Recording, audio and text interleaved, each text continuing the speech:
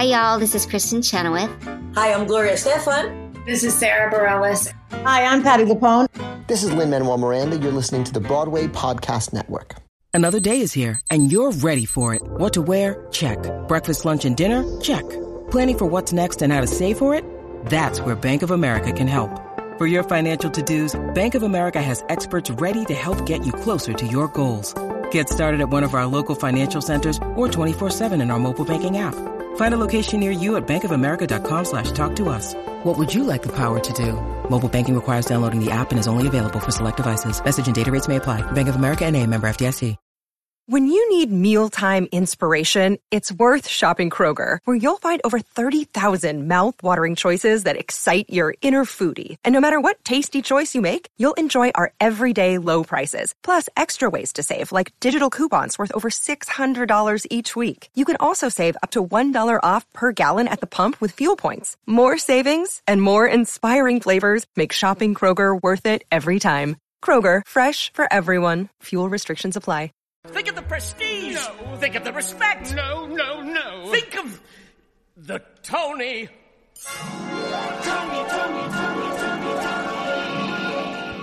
Hello, all you theater lovers, both out and proud and on the DL, and welcome back to Broadway Breakdown, a podcast discussing the history and legacy of American theater's most exclusive address, Broadway. I'm your host, Matt Koplik, the least famous and most opinionated of all the Broadway podcast hosts. And with me today to discuss our initial reactions to this year's Tony Award nominees is a friend of the pod, a co-host of Kyle and Dave versus the Machine, as well as the singular host of Putting It Together, the music of Stephen Sondheim. I have been a guest on both podcasts, not to humble brag, but humble brag. Please welcome back Kyle Marshall. Hello, Kyle. Hey, Matt. How's it going? Good. Every time we speak, I always want to do the Cartman voice of Cal. Yeah, I know. No, Cal. But ask my mother how much she loved the song "Kyle's Mom's a Bitch" from the South Park movie. Well, she looked at herself in the mirror and she said, "You know what? I am a rowdy, bowdy bitch," to quote the great Alyssa Edwards. And thus, she's like, "I must have my child." And she knew that song was going to happen years after you were born. So she just was lying in wait. Kyle, how are you doing on this Wednesday morn? It's good. You know, I've been listening to many of your predictions podcasts, and what's so wonderful is that even it's proof positive that even if you have the most information, predictions are really just your own personal opinion, aren't they? Oh, 1000%. The number of things I was wrong about and my guests have been wrong about, but then also some things where, I mean, granted, I did a whole lot of episodes and a lot of talking. So I know for a fact there are things that I said I would love to see happen, but didn't expect it to happen. And then they did happen. So that was nice. And we'll all talk about it today. But yeah, that's always been the issue with predicting award nominations and even winners is you want to go with your gut of the things you enjoyed. And if you saw enough stuff, you can sort of make that call, but you're also trying to determine the tastes of 40 different people, of whom, if you're lucky, you know, like 6 of them, but that's it. Oh, that's a good starting off point. I don't know if this is like going too far away from our point here today, but I would love to know, being the Oscars fan that I am, I can talk people's ears off on actually how the nomination processes work and et cetera, et cetera. But I actually don't understand how the Tony system works necessarily. Meaning, like, who is it that nominates and then who is it that votes? Nominators get to vote.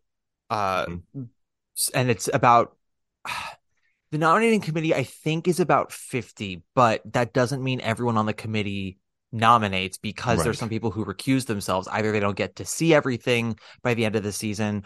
Sometimes there's a conflict of interest. You don't need to worry about conflict of interest if you're voting, but if you're nominating, I think you do. And you can sort of determine what that is. And you'll like maybe, I know some people who've been nominators who've presented to the committee before, like, is this a conflict of interest? This working relationship I've had with so-and-so and so-and-so. Most of the time they say no. I think like a real conflict of interest is like if you end up being in one of the shows, or if like, you know, you're married to someone who's in the show or something. Yeah, or like you have money in one of the shows, things like that. Yeah. Less of like, hey, I did a show with Janine Tesori last year. Is that a conflict of interest? Or like so-and-so's my, you know, best friend's fiance or whatever. It's like, no, that's not really a conflict of interest. But so the way that How the about if Tony I've dated all the Newsies? Is that something that's wrong? does anyone really date a newsie, Kyle? Right. It's true.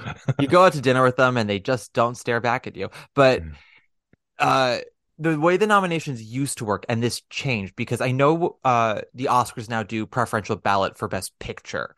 Just and that one, yeah. Yeah, and that used to be how nominations worked, I think for at least musical, was you had your nominations on your own personal ballot, but you had them in an order of preference. And the more you were at number one or number two, the more nominations you got, or the more points you got, and thus were nominated. Yeah.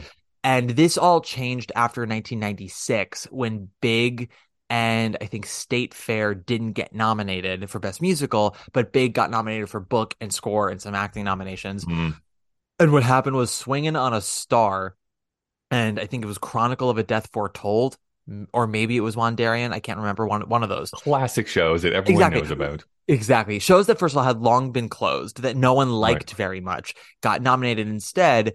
And it was that no one could prove it, but I know Richard Mulvey Jr. did a lot of sleuthing and was going to write to the New York Times that had this whole letter that he was going to send in and then opted not to do it. But it is in the book about Big the Musical, where he's like, I know a lot of the nominators. He's like, and listen, this is not necessarily about me being butthurt. This is just me being confused because I spoke to a lot of nominators who did put Big on their ballots. He's like, honestly, enough for it to get a nomination. He goes, I am convinced what happened was there were enough nominators who got together and decided they were, because they knew Rent and Bring It to Noise, Bring It to Funk were going to make it in, to put Chronicle of a Death Foretold and Swingin' on a Star at their number ones and number twos so that they would have enough points to take out Big.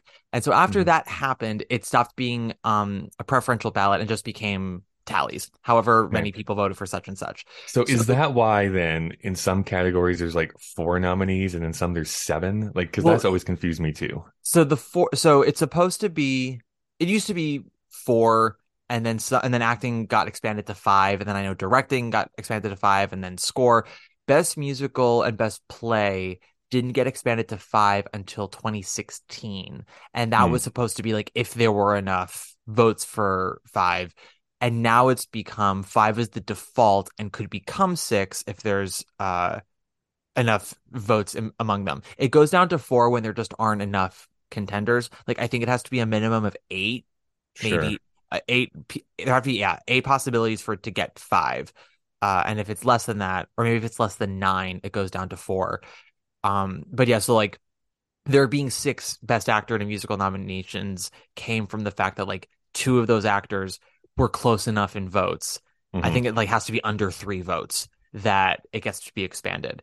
And the nominating committee meets 3 times a year, the last one being the day that they vote, to sort of discuss the season and make sure everyone's sort of on the same page of where everyone is eligible. And, you know, I think if anyone has confusion as to like the merits of something, sometimes they will debate things. It's not about necessarily convincing someone to vote for something, but it's like if someone goes, I don't understand like the merit behind the design of this, someone who is a designer can be like, well, here's why that set actually works quite well. And that can sort of expand people's minds. And then everybody votes in secret. They send it in and then it gets tallied, I think that later that day. And then the next day they announce it. So yeah, that's how it works.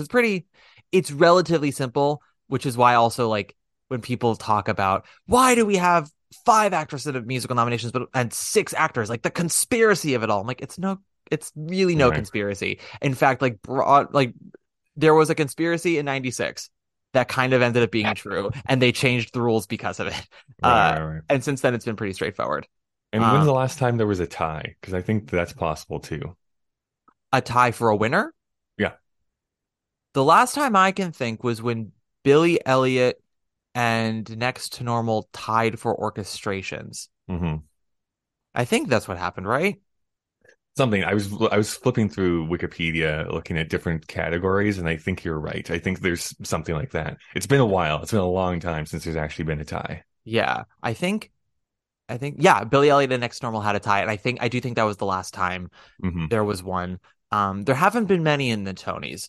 I know that obviously, Leslie Uggam, no, Diane Carroll Was it Diane Carroll? It was Diane Carroll and Anna Maria Alberghetti tied for Best Actress in a Musical. Right. Fiorello and Sound of Music, obviously, for Best musical. Uh, I think Spider-Woman and Tommy tied for score. Oh, interesting. Yeah, and then there have been a couple of design ties, but I'm pretty sure that's it. It doesn't happen very often. Yeah. Yeah, it's a fun time to be alive. I don't know if there's going to be any ties this year, but I don't know. I don't, for my amateur chair that I sit in, there doesn't seem like there's a lot of like 50-50 toss-ups in the race. There's either a complete front runner or it's like I don't know. yeah, well, and it's that's either this sort or of this person. Like it's down to two people. yeah, that's always the problem with front runners though, is like if Yeah. something feels so safe, then it kind of becomes scary because then people will go, well, everyone's going to vote for it. I'm going to vote for who I like, and then an upset happens, you know? Sure. And sometimes people split the vote, and so yeah, there are a whole lot of theories, tinfoil hat theories that I want to sort of just debunk right now. Because after yesterday, there were a lot of people going like, oh, well, this really sheds some light on some stuff. New York, and Juliet and Shucked all getting 9 nominations is great. Some Like It Hot getting 13 is great. People going, oh, so Some Like It Hot's really the front runner now for Best Musical with its 13 nominations. Because people think, oh, that's the most, therefore it's the front runner. No, no, no, no. That is not the case. That has never been the case. It's only really mattered when there are 2 front runners and one gets like maybe a little more love than the other. So like the year of Matilda and Kinky Boots, I think Kinky Boots got 1 more nomination than Matilda, and that was more that was like showing the crack in the foundation of Matilda, because when Matilda came to Broadway, it came with the understanding of like, we all know this is winning Best Musical, right? Like you're so lucky to have it. And it's a shame because that it should have won, but just like the cockiness of that production of like the producers coming into it is what did it in. And when Kinky Boots got 1 more nomination over Matilda, that was the beginning of everyone going, oh, I think there's some resentment about this show's attitude. And that's one thing. But like there have been years where just because, you know, one show is more heavily designed than the other or has more acting possibilities than the other, it gets more nominations and sometimes more wins, but doesn't win musical. So just reminding people, Drowsy Chaperone had more nominations than Jersey Boys and actually won more Tonys than Jersey Boys, but Jersey Boys still won musical. There are other things to look out for when we're... I mean, there's those really well, like, I don't know, technical shows which can clean up on technical awards, but then don't win any of like, we'll say quote unquote the big ones. Yeah, so no, absolutely. You can win a lot just getting like you get best lighting and best choreography and best costumes, and you know you can just clean up that way. And we'll talk about plays as well, but in regards to musicals, I also want to say there are 2 categories in particular you really want to have nominations for if you are intending to win Best Musical. Yeah. One is not a total ultimatum, but the other one is. And if you have both, that definitely helps your chances. And we will get into that in just a second. So Kyle, as someone who is a theater fan, is very much, you know, has his finger on the pulse of Broadway, but isn't here as often because unfortunately Kyle lives in Canada. What surprised you with some of these nominations, both in a positive and like a, let's not say negative, but snubby kind of way? Well, so here's the thing. I mean, it's I can only go from like social media interest, and I will say, living far away, even though I go and search this stuff out, definitely like Kimberly Akimbo has been talked about a lot online. But I would say that Shucked, and Juliet and Parade are the 3 other ones that just get seemingly, into my queue at least, get shown to me a lot. So those are the ones I was like kind of thinking, okay, those are probably going to show up here. And I was right for the most part. I will say, as the big Sondheim fan that I am, even though I saw the Into the Woods revival in New York here this past summer, I was actually kind of shocked at all the acting nominations it got. I thought it's like, no, there's just no way. They might give 1 to Sarah Bareilles. That was the one I was like, that's a maybe for me. I was not anticipating, let me just get their names here because I always forget. Julia Lester was a big surprise for me for Best Featured Actress. And then even Brian Darcy James. I just thought that was interesting that was able to sustain so much momentum throughout the season, having been closed for however many months it's been closed for. Yeah. I listen, full egg on my face. I definitely said that my hot take was Sarah Bareilles was going to be the only acting nomination for that show. Hmm. She did get nominated, so I want to, say Hmm. yay to that. And I I think I talked about it on the podcast. I know I did this on Instagram when I was doing featured actress in a musical back in the day, as I was trying to figure out the nominations for it. People kept saying like, "Oh, Philippa Soo could get double nominated this year," which I never signed off on. But my prediction was that Philippa would probably get in for Camelot over Woods, and I had said if someone from Into the Woods gets nominated other than Sarah Bareilles, I would like it to be Julia Lester. So I was very happy to see her in there. Brian on paper doesn't totally surprise me, but like having seen the show and not being super enthralled with his performance, even though I do love him, I was a little surprised. And then I saw Camelot last night, and I will say, having seen Camelot last night, a lot of things make sense to me now with some of these acting nominations, and we'll get into that in a second. Yeah. Yeah, I guess the other big surprise for me was like part of me gets it, but there was this huge uptick when New York was announced. Another Kander and Ebb score is coming back. Lin-Manuel Miranda is involved. And honestly, when that's announced, I'm like, oh, I'm actually pretty interested in this. Yeah. And then the reviews started to come out, and it was like, this is not good. Like, it's basically mixed to negative reviews from what I've seen from most people. Yeah. So the fact that they got 9 is somewhat surprising to me. Yes, but then we also got to remember Paradise Square, I believe, got 10. Yeah, that's true. There's the thing about New York, and listen, I know there are people who really love it. They're allowed to. The show is not a disaster, Kyle. It is. By the way, I've only heard one song from it too, so this is really hard for me to base any knowledge on. Well, and they ended up not being eligible for score because it was like 5 new songs or something. But it is very well designed. Every now and then, Stroman does a really good number. The choreography in general is strong. There are moments where I'm like, you could do better than this, Strobe, but it's not like embarrassing. It's just that there's a lot of it, and I think there are times when it's just not very well employed. But the thing about New York is its nominations are both clearly they have some fans, but also there are just some categories that they needed that 5th slot. Sure. And they made it a point to shut out Beautiful Noise because I mean, maybe they just couldn't bring themselves to have 2 jukebox musicals in the same, like they had last year. But, I guess it's sort of like of the 2, New York has the better pedigree and is trying for something a little more interesting than Beautiful Noise is, even though it fails a lot harder. And so I don't begrudge them the 5th best musical slot. I don't even begrudge them Colton Ryan, who I don't like in the show, but again, is trying something. Sure. Where I begrudge them is best book. It is, in my opinion, the 2nd worst book of the year after Bad Cinderella. The only defense I'll give them for that nomination is like, there's not much else out there to give that 5th slot to. What's your fifth? Yeah. Like, I will say this, my pleasantly surprised, and this is maybe going to be shocking to some people because it feels like it's so counter my tastes. I'm actually I love the fact that K-pop got a Best Original Score nomination. I'm actually kind of a fan of, again, the only 4 songs that are available to stream currently. So I'm down for that. Yeah. I think the Theater Lovers and I did predict that for Best Score last week. That was definitely something that I thought was very possible. And I don't know if maybe I was willing to put money on it, but I was like, be wary of that happening because it could happen. Where I was surprised was Almost Famous getting in for score and not book, because I don't particularly think the score of Almost Famous is very good. And I don't think the book is very good either, but it's competent and it's coherent. Where it kind of fails for me is that it's not an actual strong adaptation of the movie, and in fact kind of fails a lot of things that make the movie work. But if you've never seen the movie, you could probably watch Almost Famous and be like, yeah, that's fine. And so in that sense, I would have given it a Best Book nomination over New York, which is just ugh. And I was on the fence at the time of like, well, will they finally nominate Aaron Sorkin for something? Will he finally get that Tony nomination after 33 years? And the answer was no. And having seen Camelot last night, it makes sense.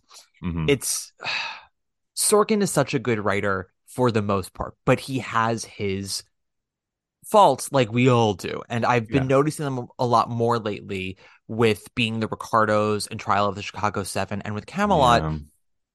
Did you read Jesse Green's review for Camelot in the New York Times? I did not know. Okay. Jesse Green's been getting a lot of shit these last 2 years, and sometimes it is deserved. His review for the Company Revival, whether you like that production or not, is beside the point. His review just made no sense. And I kind of wanted to be like, you need to make a better point of reviewing the actual production and not being like, Bobby was never meant to be a woman, so I don't understand what they're doing here. And it's like, girl, calm down. But Camelot, what he talked about was sort of, rewriting the book is a fool's errand because the story is epic and stately, but the score is very Noel Cowardy. And so if you're keeping the songs, if you're going to rewrite the book, you have to find a way to make the story lighter to match the score. And then you're not doing real justice to the story, but at least the whole thing is on a similar plane. Sure. And he goes, and Aaron Sorkin, unfortunately, has gone the opposite direction, which is absolutely true. He goes much more for realism and stateliness, and it like there's no what a wrong way to go about that. I mean, Camelot is such a weird show, anyways, in that I've seen productions of it. I still like many of the songs from that score, but man, it's a mess of a show. It really has is. been. And like I do like the majority of that score, at least listening to it, but it was just so and this is sort of where I'm getting into now with like the performance elements of people who got quote unquote snubbed. There's no joy in this production of Camelot. There are moments where there's some energy, when Samoa happens, that's quite nice. And I actually found their lusty month of May to be dull, but I thought Philippa did a really good job with You May Take Me to the Fair.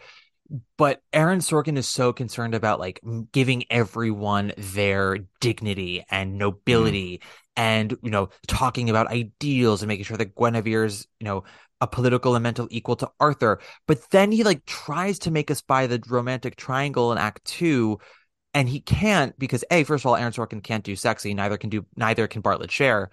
But like he wrote in a way where it's like Guinevere and Arthur don't seem to like each other very much. They tolerate each other. He very much emphasizes that it's an arranged marriage, that Guinevere has no time for the title song of the show. And that really kind of undercuts any effectiveness that Burnap and Sue can do because they are having to work with what Cher and Sorkin are giving them and then have to do an about face in Act 2, and not even just for Act 2, like the last scene of Act 2. And that just makes no sense. And like they have this scene, this long dry scene where they're playing chess while Guinevere is also like thinking about other things, and it's very long, and they're talking sort of at a monotone, and oh, you and your politics and you're a princess and all this stuff. And Arthur's trying to talk about how he was once part of the common folk and all this stuff. And so I know more about the people. And Guinevere goes, all right, then. Well, what do the simple folk do? So it's this long, dry scene. And then we go into the peppy song. I'm like, the fuck is this about face? So seeing it, I understand why Sorkin wasn't nominated. And I understand why Philippa wasn't nominated. I probably still would have given Burnap a nomination because he really saves the show in Act 2 with his arc for Arthur. Him not getting nominated makes sense. I get it. But if you were to say, Matt, would you nominate him? I would, but I do get it. I'm a little more confused by Jordan Donica's nomination. He sings very well, but like otherwise Lancelot has nothing to do in the show. And them getting in for Revival is just like, well, we need to fill out the fourth slot, and it's not going to Danson, and it's not going to 1776. Yeah, that's unfortunate. Well, I mean, 1776 actually is like a better Sorkin adaptation if he wanted to rewrite a book, if he really wanted to. But I really wouldn't mess with that show either. Yeah, that book, the book of 1776 is so good. I know. That's what I mean. Like I would, but as far as like material, that's the pairing I would make. Yeah, well, I mean, it makes you wonder then, like, because Camelot, 1776, and Danson all suffer the same thing, which is they are trying to come in with this sort of elitist attitude about the material that they're doing. So, like, obviously with Camelot, we all know, like, Camelot doesn't really work, and trying to fix it makes sense on paper, but anytime anyone's ever been like, I'm going to rewrite the book and fix this show, it has never worked. The closest it ever got was Candide in the 70s. And there are still people who have issues with that version of Candide. 1776, it is very clear that the directors hate that show. and think that they're better than it, which is Yeah. never the attitude you want. And then Danson, I don't even know what they were trying to do. Like they were trying to honor Fosse while also being like, but a lot of this stuff is problematic, and like we're more we've progressed so far since then. I'm like, yeah, But was there dancing? there was Danson, and there was a lot of talking. Talking. A lot of talking. Woof. Woof, woof, woof. So yeah, the Camelot of it all, like I get it. I get why it got in where it did, but I also understand where it, shat the bed in other categories. Because before I saw it, I was like, oh yeah, no, like Philip was probably gonna get in, and Andrew has a good shot. And then when they didn't, I was like, oh, that's surprising. And then I saw the show, I'm like, I get it now. That's again the issue with so many people on social media when they cry, someone got robbed, someone got snubbed, whatever. Sure. It's a lot of people who didn't see it. Yeah. See it. Which is what I'm always a little bit nervous about, because it's like I'm going off of this with a lot of listening to the score as it's been recorded in a professional recording scenario. Yeah. I have no idea. I don't know what it's like to be in the theater necessarily for most of this.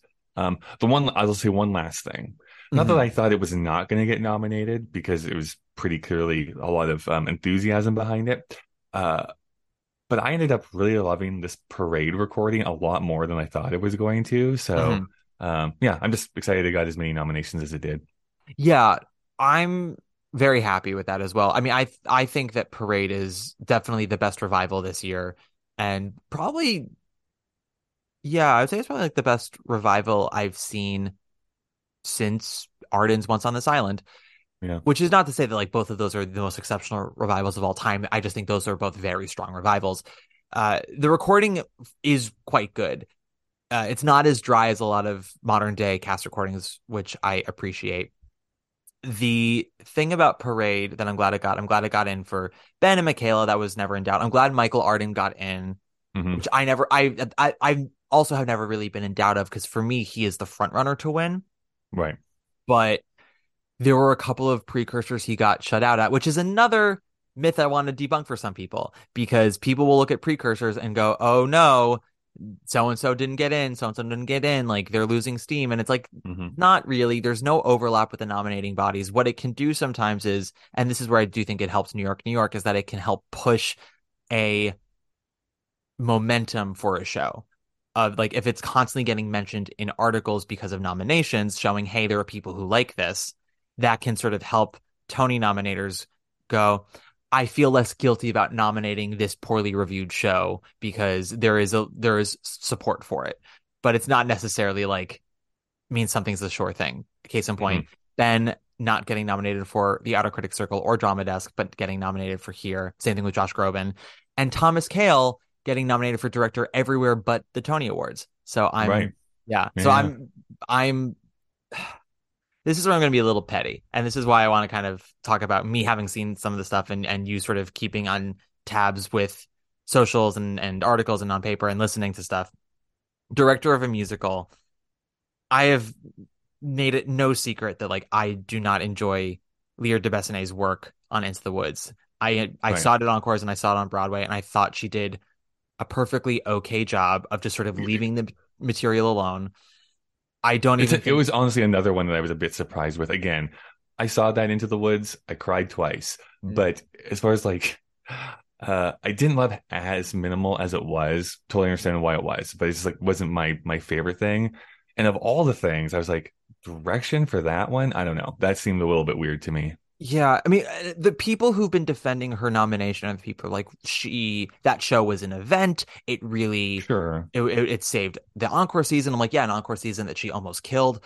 And then they're like, that show was so beloved and really kind of brought the show back into the limelight, and the way she sort of had control of the company. And I was like, that's the reason why I actually wouldn't give her a directing nomination, is I personally never felt that cast was as cohesive as a whole as a lot of other people did. I thought there were some performances that were great. I thought Sarah was great, Julia Lester, Kennedy as Milky White, but there were other performances that I thought were extremely underwhelming. And not only that, like, we're in different productions of Woods. I thought Gavin Creel did a nice job, but he was in a very different production of Into the Woods than Sarah Bareilles. Philip was in a very different production of Into the Woods than Brian Darcy James.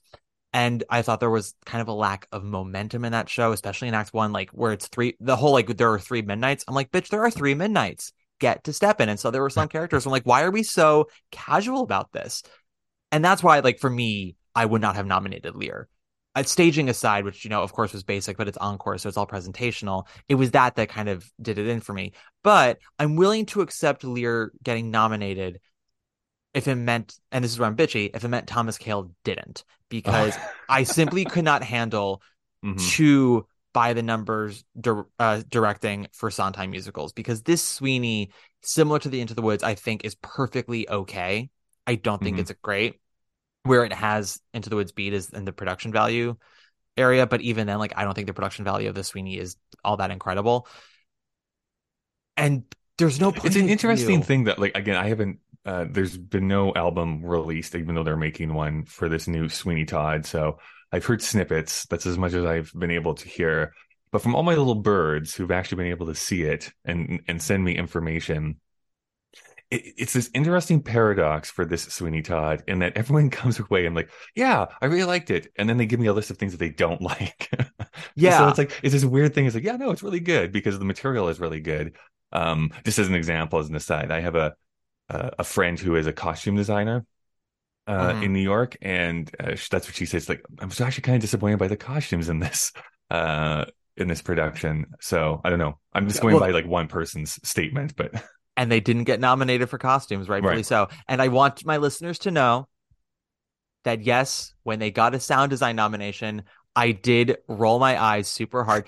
The moment I made it, I said on the podcast that I would throw my shoe if they got nominated. I was like, I posted the episode and I went, fuck, they're gonna get nominated for it now, because there are some things, and it's such a niche category to get upset by, but the sound design for Sweeney Todd is something that, like, the majority of people can agree on is not good. Even the people who have enjoyed the show have been like, yeah, it was hard to hear the orchestra, or like the very fact that you have to sit in like the first 4 rows to feel like you're surrounded by the music is bad. And that is just gross to me. So them getting nominated for sound design pissed me off, because things like New York getting in for best musical, not a fan of it, but like, what are the other options? Sound design of a musical, there were other options.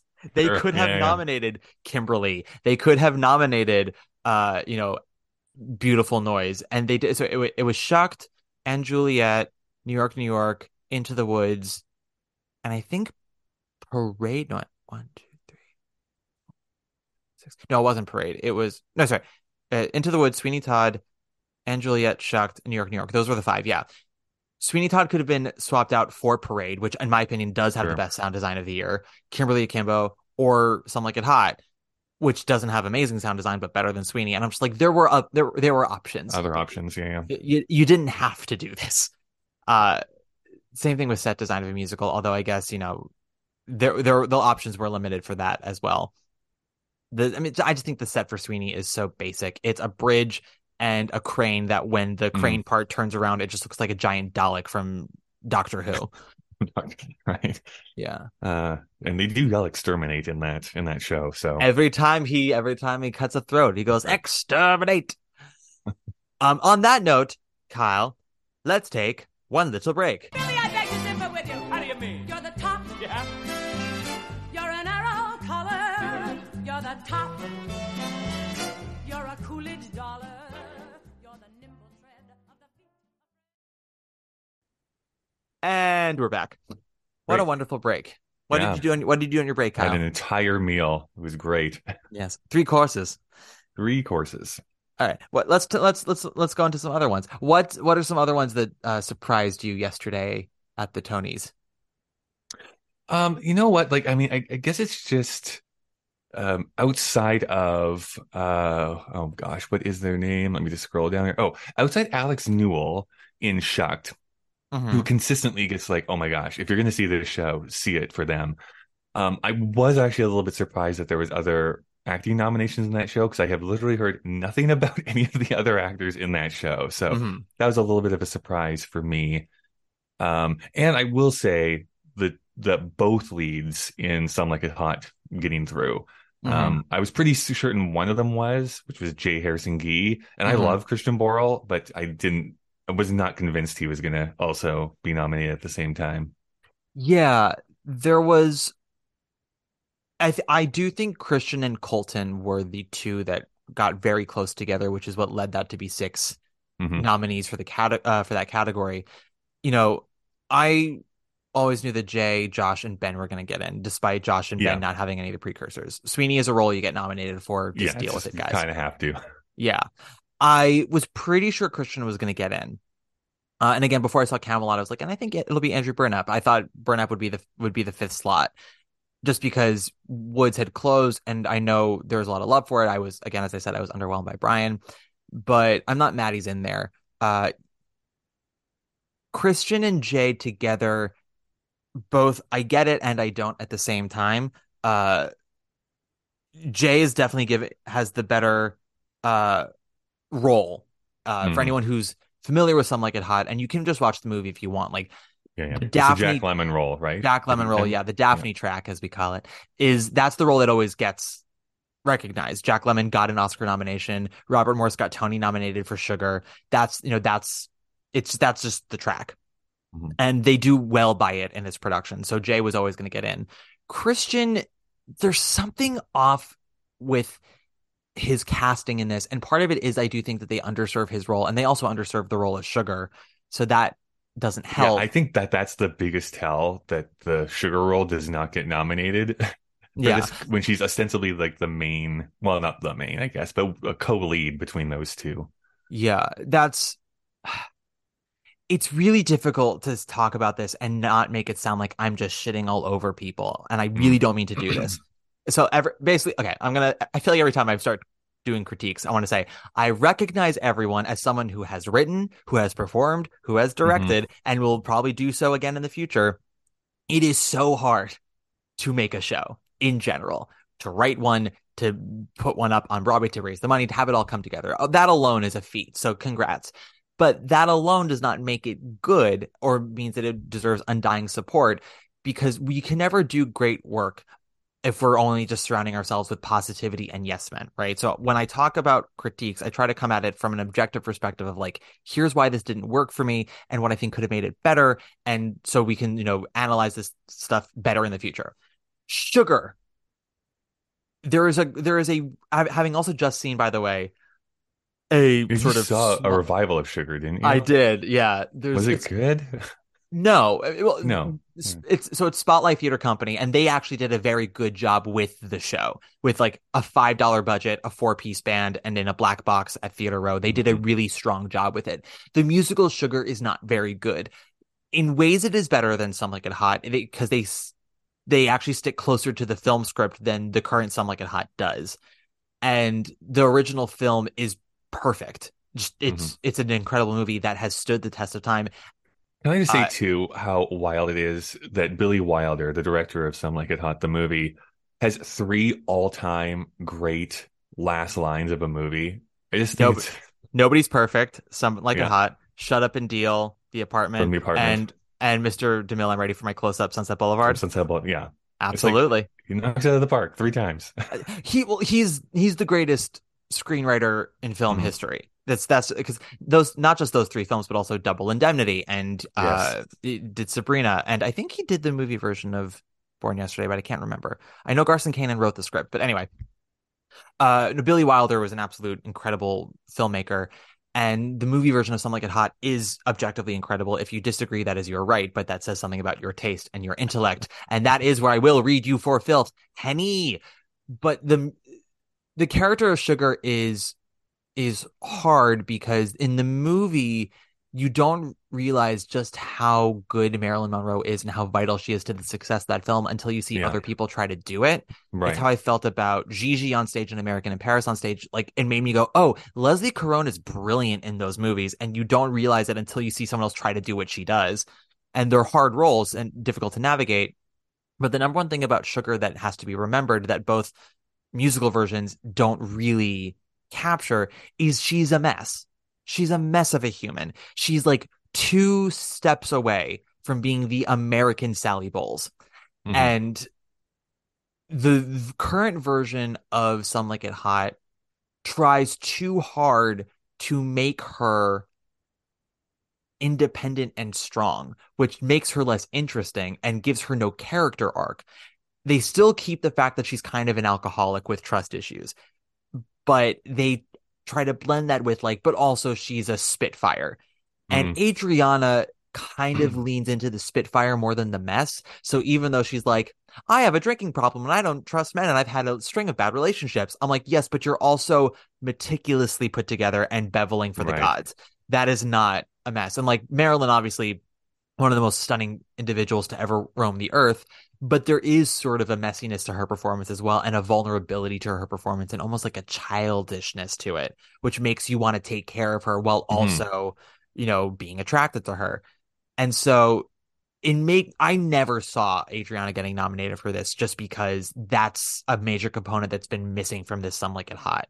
And I think that will affect its awards going forward while they have the 13 like outside of your like personal opinion, I guess, of Some Like It Hot. Yeah. Like what is the general consensus on that? Because it seems like it's getting positive to mixed positive reviews from what I can see. Like what's the New York yeah, like I'll say this, listening to it, I have to basically be a broken record of what other people have said, I think even on this show, which is like I could not tell you the difference between most of these songs. They sound very similar back to back to back to back listening through it, which is actually why I think that what's his name, Kevin Dell'Aquila, gets a nomination, because at least his couple songs sound different, and are recognizable. So, but I don't know what the general consensus is in New York. Yeah. Well, speaking of Kevin, when he came on stage, I was like, okay, I am so on board for this performance, because like it was very reminiscent of the movie, just in terms of he recognizes what made this role work originally while also doing his unique spin on it, and it was just so good. And he wasn't commenting on any of it, which I appreciate, because that's another thing that I really hate now is comedy that is commenting on, because it just undercuts any storytelling. Not to keep shitting on Camelot, but when Andrew Burnap sings the title song in that supposed meet cute between him and Guinevere, it's not a meet cute in this version, and he's singing the title song the entire time. It's just like constantly interjected by Philip being like, oh, are you still singing? Are you still going on about the weather? Like, oh, we're still on this. And I'm like, can you stop? He's trying to charm you. And this song is one of the most charming songs of all time. Just like, it's supposed to win her over. But by the time the song's over, she's like, not interested. No, ma'am. And there's a lot of that in the Broadway books this year. And to which I'm like, has no one heard of Yes And? That's the only way to make a scene build. You can't constantly have someone bring up something lofty and innocent for someone to shut it down for the sake of a audience going, haha, cynicism. And I'm like, no, can we, earnestness is really difficult to do. Anyone can shoot down a comment in a Reddit thread. Can we maybe do a little better and try a little harder? This is my big thing too. Like, I mean, a moment of cynicism I'm kind of okay with. You want to break the fourth wall, I'm down for that. Sustained cynicism in musical theater especially drives me crazy, because it's like, isn't it stupid that we're singing? Isn't it dumb that this is a musical? Like, then why am I here? Why are we doing this if all of this is stupid? No, absolutely. It's just so I fucking hate it. I really hate the commenting on, oh, we're singing now. I'm like, yes, we're in a musical. This is the world. People saying just enough of it. Enough. The only show that I think succeeds at that is Urinetown. And that's because Urinetown adheres to the traditional structure of a musical while also commenting on it, and does the traditional structure really, really well. Anywho, you're asking about Some Like It Hot. The general consensus in New York is sort of split. The people who have loved it saw it pretty early in the run and were just very excited by the big rassiness of it all. That fervor has diminished a lot. It has gotten a lot more quiet around Some Like It Hot. And that energy started to transfer to Shucked. But again, that energy for Shucked, it has not muted as much as Some Like It Hot, but it definitely was a lot louder in previews. And since it opened, it's not quite as extraordinary. Yeah, which is, and I hate to sound like a Kimberly Akimbo butt boy, but that is ultimately what makes me think Kimberly is going to win musical and a few other awards. Is that, like, yes, there are people who are in the camps for Shucked and Some Like It Hot, New York, and then Juliet, but none of those shows have large enough camps in New York City to overtake Kimberly, which maybe is not an overwhelming favor, but it's still a large percentage. And everyone I've spoken to, with the exception of like 3 people, have been very pro Kimberly. No, oh, it's lovely. It's so sweet. It's so well done. Some Like It Hot has mostly been like, if it's positive, it's been, I had a really good time at Some Like It Hot. No one has said to me, it's the next Producers. No one has said to me, it's the next Mormon. Same thing with Shucked in New York, New York. Even some of the other Broadway podcasts I listen to, it just seems like, yeah, we had a really fun at Some Like It Hot. Cannot remember a thing about it though 2 weeks afterwards. Like it just doesn't seem to retain its poignancy. And even the ones who are like less than like enthusiastic about Kimberly, it's like, well, the more I think about it, like this worked for me, and this song is a bop, and like this song I've been playing a lot recently too. So I think it's something that kind of worms its way into people's psyche too. Yeah. There are people who don't like Kimberly Akimbo and will never like Kimberly Akimbo. Sure. That's their prerogative. But yeah, I agree. People who maybe were a little more mixed on it when they first saw it, or were like lightly positive, their appreciation for it has grown over time. Whereas people who've loved Some Like It Hot loved it. And then it's sort of, they're like, I remember, all I remember is having a really good time. Yeah. I would say Shucked and Juliet, the people who have liked those shows a lot when seeing them, have been able to pinpoint things about it that they've liked since. I have not heard anybody be sort of on the fence about And Juliet and come to appreciate it over time. Same thing with Shucked. I will say this. I have to be very honest with a bias that I have. I really have a hard time engaging with jukebox musicals. Mm-hmm. I know it's a failing of myself, but it's just I just have a hard time doing it. I will say this. That being said, if someone were to take me to And Juliet, having listened to the score, I would probably have a good time. I probably wouldn't have a great time, but I'd probably have a good time at that show just by listening to it. There's actually one song that I actually think they do something interesting with, which is It's My Life, which I actually think has some interesting orchestrations in it. Outside of that, I'm like, I wish I was listening just to the original songs rather than listening to other people interpret these songs. But again, I think it would be a good time. I don't think it's a bad show from what I've listened to and seen clips of, but that's as much as I'm going to be able to say about And Juliet. I'm a broken record here. I have said many times, I maintain it. I think that one of the biggest failings of And Juliet is the whole concept of Juliet. That show is all about her character, what would happen if she lived, and they don't do anything interesting with her. Everyone else is interesting but her. And I'm thrilled that Lorna Courtney is a Tony nominee. Good for her. She sounds absolutely bonkers in that show. She sings her fucking face off, and that is a huge amount of effort. I like Betsy Wolfe in the show too. I think her one number is great. But I mean, I'm from Canada, so I always have to be like, it's Celine though. So I mean, it's always Celine. It's always Celine. And much as I love Marla Mandel and Titanic, like it's still Celine. But Marla is also doing a Celine. My vote for featured actress for And Juliet would have been Melanie LeBerry as the nurse. I thought she was so much fun and really kind of captured the vibe of that show. Whereas, Betsy has a better role, I'll be honest, and is doing something that is very attention grabbing, even though I was not a fan of her interpretation. The thing about And Juliet is it's such a weird thing, and it's angered a lot of my listeners who like that show when I talk about it, because I'm like, I don't think And Juliet is bad. I think it actually does what it sets out to do rather well. It has its failings, like I've mentioned. But in terms of like comparing that and Some Like It Hot, I think And Juliet does what it sets out to do better than Some Like It Hot does, and more interestingly. I definitely, like, honestly, if you were to tell me which score do you want to listen to, I would pick And Juliet over Some Like It Hot to listen to again. And this is going to sound like a dig, but I truly don't mean it this way. I can see myself having And Juliet as a gym album, which is something to pump you up a little bit. That's also what I would use it for. Yeah. The feeling in New York about Some Like It Hot is definitely, it's not divided in the sense of like controversy, although I know there are some people who've been trying to stir up controversy on it. It's just like people who loved it and then have like kind of forgotten about it, but only remember that they had a good time. And then people are like, yeah, whatever.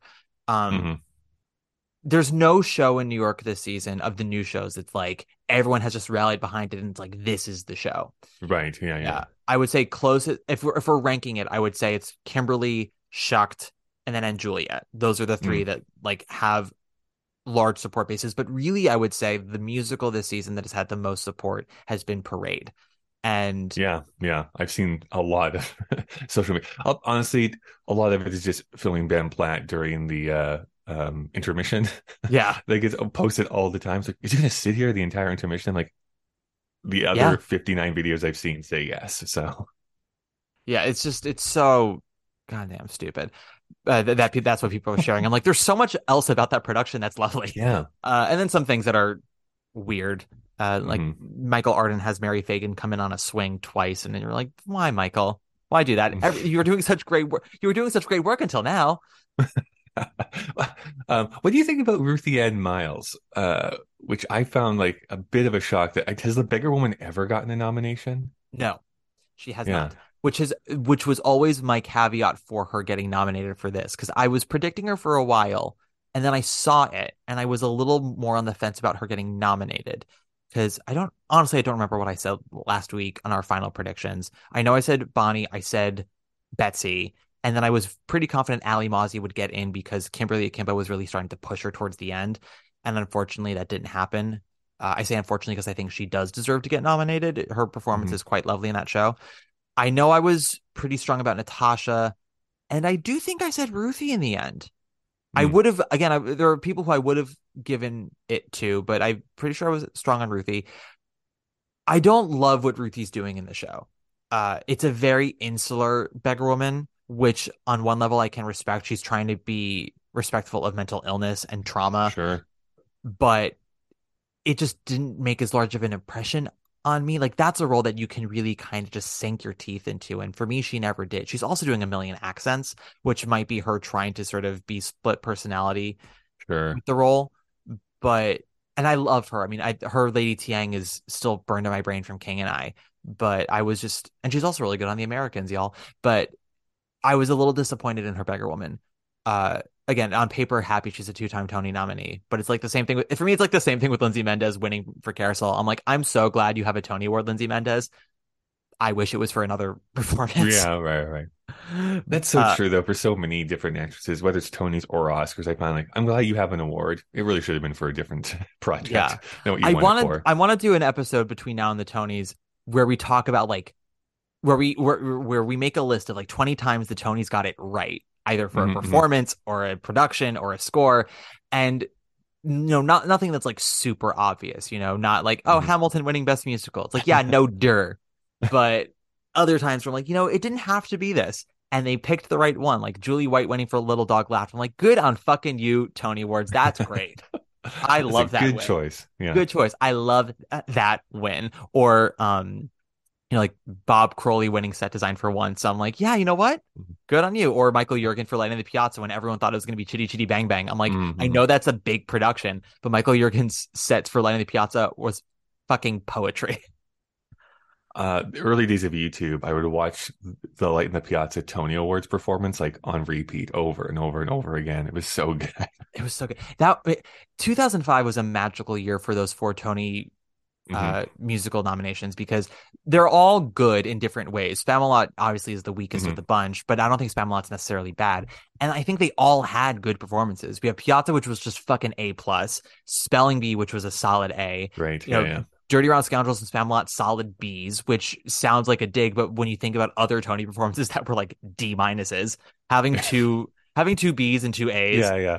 I'm like, how lucky were we? And then Lacage was okay. Three Penny Opera was the one where you were like, okay, move along. But those 4 musical speed this up. Yeah, those 4 musical performances were great. That's Piazza, God bless. And Ruthie's coming back to do Piazza for encores, and we're looking forward to that. Yeah. Let's go into. Oh, actually, I do want to say, because you mentioned Alex Newell with featured actor.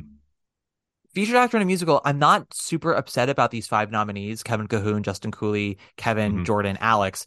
Kevin, I'm actually pleased as punch by because I just adore him. I think he's been around forever. He's so talented, so good. He's quite good in Shucked. His character has maybe my least favorite running joke, which is just like he makes these analogy jokes that some are funny, some are not, and they always come out of nowhere. And that is part of the joke, is that they're always coming out of nowhere. But he makes it work. He and Gray Henson are very good at taking groaners and being like, land in this plane, land in it. If I had to kick somebody out, I probably would kick out Jordan Donica for Camelot, and I would put in either Stephen Boyer for Kimberly, Gayton for Sweeney, or Alex Grayson for Parade. Gun to my head, Steven. But Sure.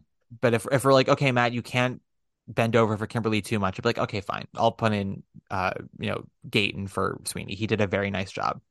Do you want to go through some of the categories and who we think are going to win? Sure. Well, let's do some plays first, and then let's go some categories. And I know plays. This is the one where I have like hardly any good things to say, other than I will say one thing. I'm pulling for Stephen McKinley Henderson to win because I love him so much, and I want him to win an award. Well, he has a Tony. Oh, has he won already? Oh, he stupid. He won for Joe Turner's Come and Gone, you greedy bitch. Okay. You are just so greedy. No, he was really great in Between Riverside and Crazy. My personal vote is for Corey Hawkins, the Top Dog underdog. I want to say, okay, so I had which is a good play. It's a very good play, and this was a very good revival, and those two were outstanding. I am very pleased that Yaya and Corey got in for Top Dog underdog. And I'm pleased they got in for revival, because if you go on Gold Derby, nobody was predicting it for a long time. I'm like, why are we ignoring the best reviewed revival of the year, or for plays anyway? But I had a conversation with someone yesterday when these nominations came out who was furious that Haran in Life of Pi wasn't nominated. And I did originally predict him for nomination because he is very much at the forefront of that production. My issue has always been that is just not a good play. And he is the best performance in it. But there's also a lot of bad acting in it around him. This person's understanding, when I said, well, I am just glad that, the two actors from Top Dog got in, they said, they were very good, but I would kick one of them out for Haran because he made that play, and you could still do Top Dog underdog with other actors and it would work. To which I said, that logic applies to any great play. You could do Death of a Salesman with a different actor and it would still work because it's a great play. It's not Corey and Yaya's fault that Top Dog underdog is a Pulitzer Prize winning play that they are also very good in. So I don't like when people are like, oh, you could do it with another actor and it will work. I'm like, that's not the dig you think it is. You're complimenting the writing. I just want to say that when people are like, oh, so-and-so is the reason why this show works. I'm like, yes, because they're in a bad show. For example, Sean Hayes in Goodnight Oscar, which is not a performance I loved very much. I thought Jesse Green's review was pretty spot on, if a little too mean-spirited.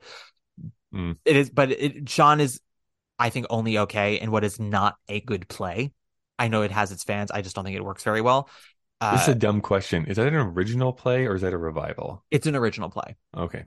Yeah, it's a transfer from the Goodman, I think either earlier this year or from last year. Okay, so when you said you weren't going to have much good to say about the plays, is it because you just don't know much about what's going on here, or is it because you don't like any of this? No, it's just I haven't seen any performances, so I can only go off of basically name recognition. I will tell you the ones that I know, but again, being on the social media and seeing things pop up into my feed, Leopoldstadt seems to be like the big one people keep talking about, and feels like it's the front runner in my impressions, I guess, of the people who've seen things. But I keep hearing things about Fat Ham all the time. And when I read the plot synopsis, like, I really want to see this. This sounds like really interesting stuff. And then Ain't No Mo. That's the three that I keep hearing things about. And other than the revivals, like I know A Doll's House, I know Top Dog Underdog, but I've not seen the performances inside of those plays. Sure. Yeah, Ain't No Mo got a lot of social media coverage. And in fact, I would argue Ain't No Mo and K-pop's nominations this year might be the only example where like social media support helps those shows. I'm totally okay with K-pop getting a score nomination. Choreography a little less so, but it's again one of those like, what are you going to do? There's not a lot of nominations, and it's not like the choreography is bad. I thought it was not as tight as it could have been, especially for something like the genre of K-pop where super tight military-like choreography is part of their identity. So like there should be not a foot out of place here. But in terms of plays, Ain't No Mo has a lot of support. I am not as in love with that play as a lot of other people are. I think it's very intelligent. It makes a lot of interesting points, but I do think it's a little too long. I think every sketch in it goes on about 2 minutes too long, but there is a lot of good in there. I am thrilled for Crystal Lucas Perry, who did a lovely job. I'm even happy for Jordan Cooper, who did a very good job as Peaches. I'm glad they got a costume nomination. I predicted it and was gunning for that costume nomination. Same thing with Fat Ham. Of the 5 nominees, I'm a little upset Prima Facie didn't get in because I do think that is a very strong play, but it got nominated for a bunch of other stuff, so I'm not going to complain too much. I do think we should also point out too, I mean, no one needs to get on here and say like, you know what, Audra McDonald, good actress, but this does like cement her status as basically being like one of the best of all time, because I think this is her 10th nomination, which ties her for most nominations for an actress of all time. So one more and she'll be the most nominated actress, is what I think I heard. That I look forward to that one then, whatever that may be. So it better be a goddamn musical. She's going to get nominated 11th time. Absolutely. She just has to come back on stage. It's whatever it is. Ohio State Murders did not do it for me, but I'm glad she got nominated.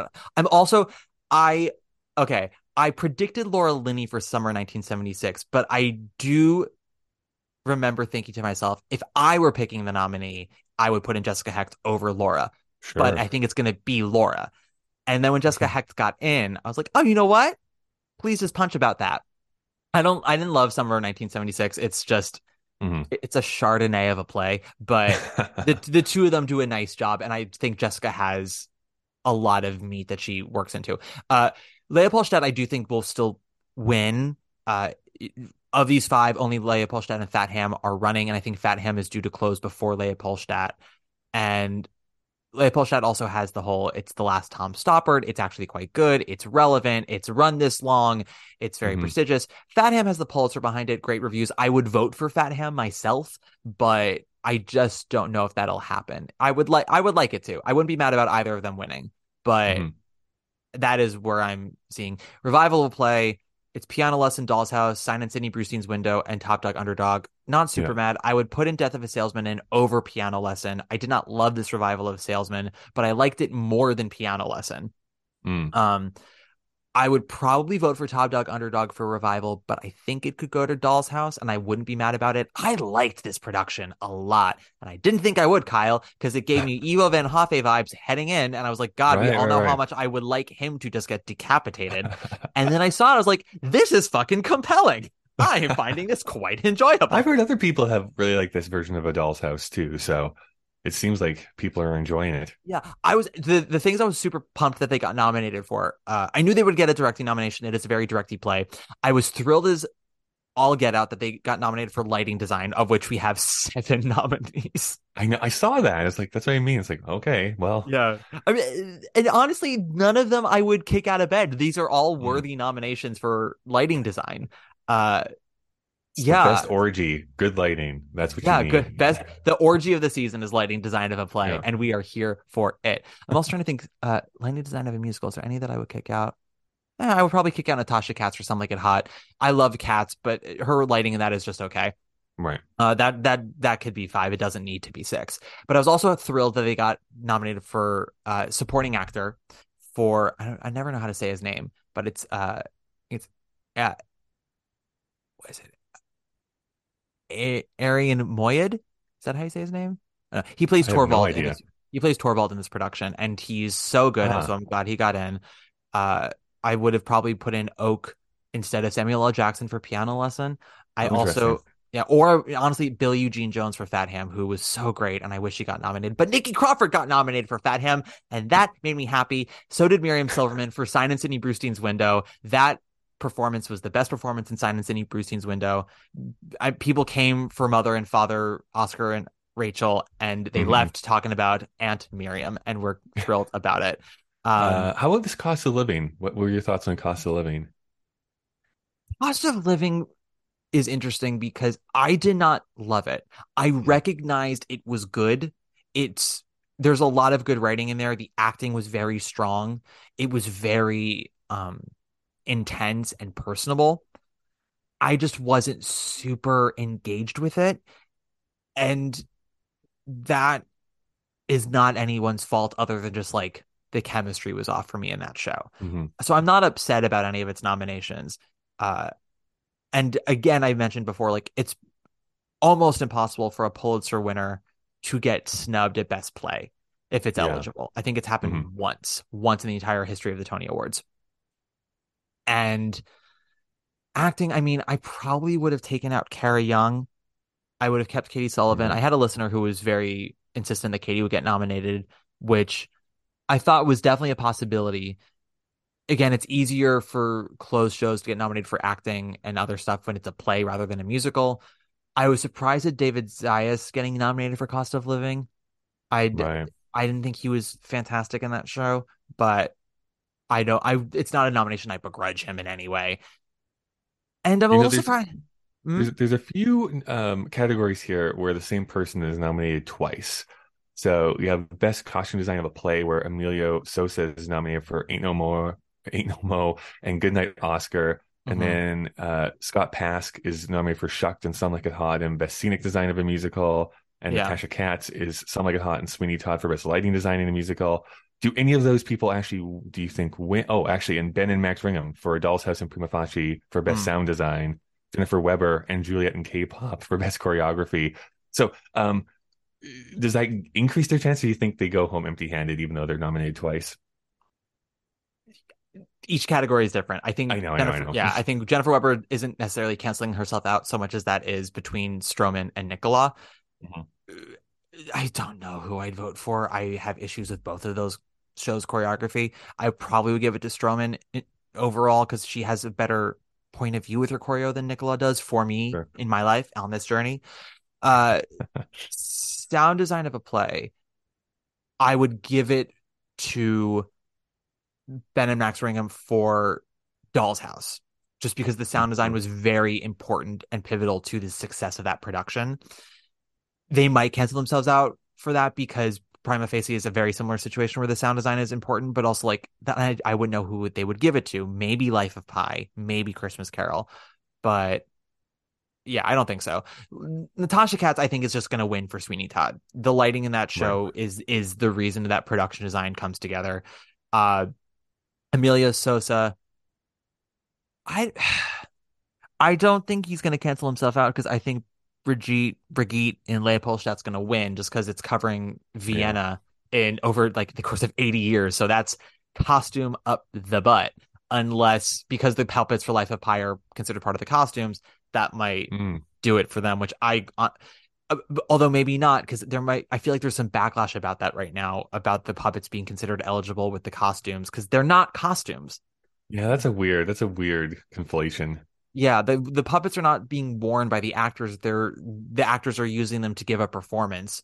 Yeah. They're an extension of themselves. I'm glad Emilio didn't get nominated for Sweeney Todd though, because those are the cleanest London costumes in the industrial age I've ever seen, and everyone is middle class.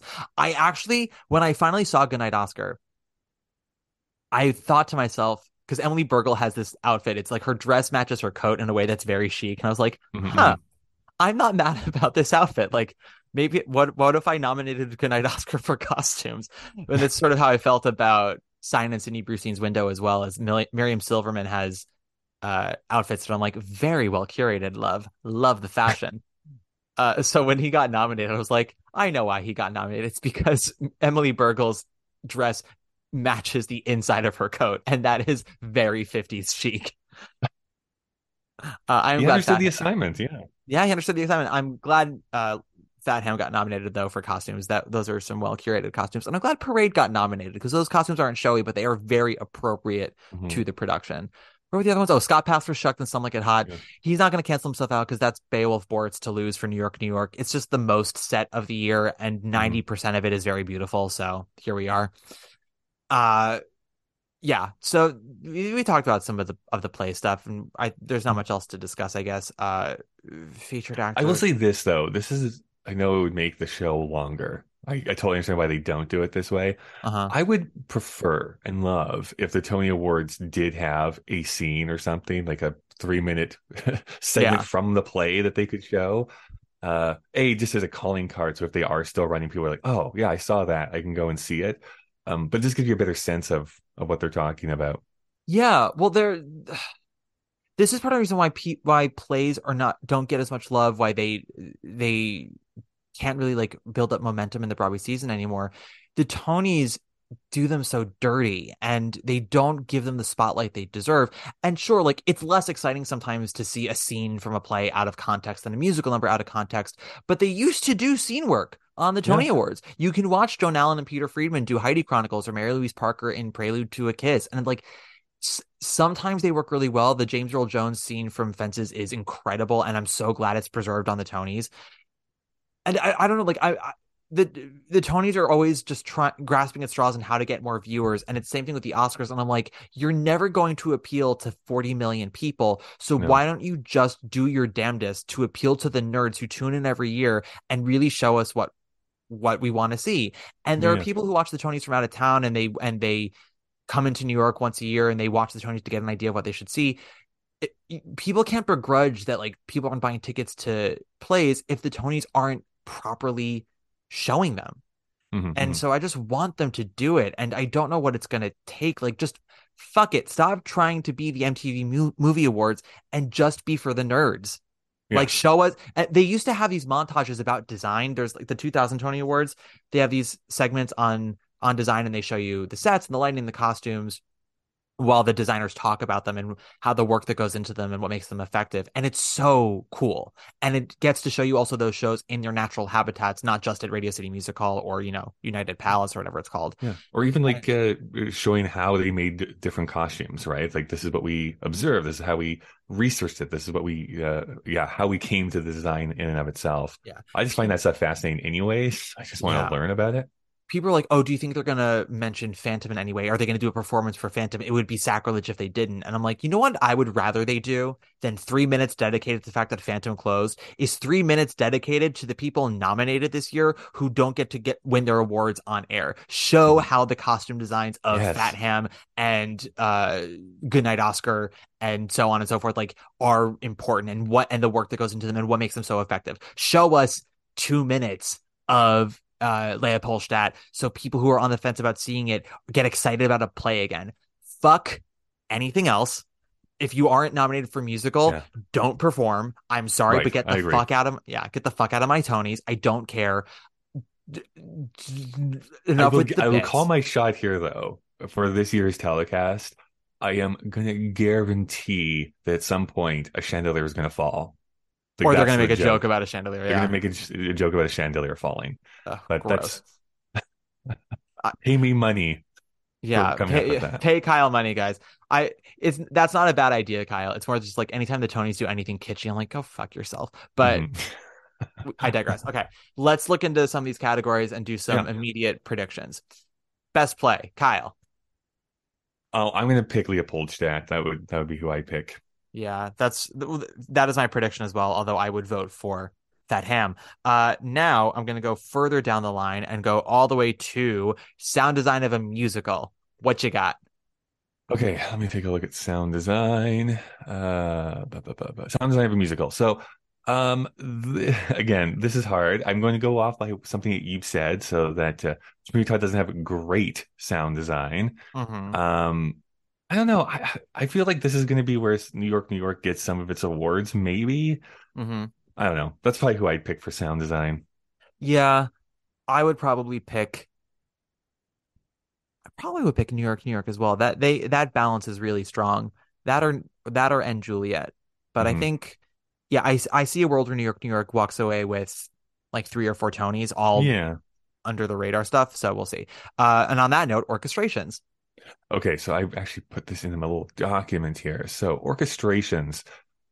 This was my bold one. Again, I'm doing this based off of literally one song performed on Good Morning America. Mm-hmm. I think New York might win best orchestrations as well, with Kimberly Akimbo being like my direct like competitor in this category. Mm-hmm. But I'm edging over to New York because that orchestra sounded phenomenal, at least on Good Morning America. Yeah. A lot of times orchestrations will go to the show that has also won best score, but that has yet to happen for Janine. The only Janine show to win orchestrations was Millie, and she did not win score for that.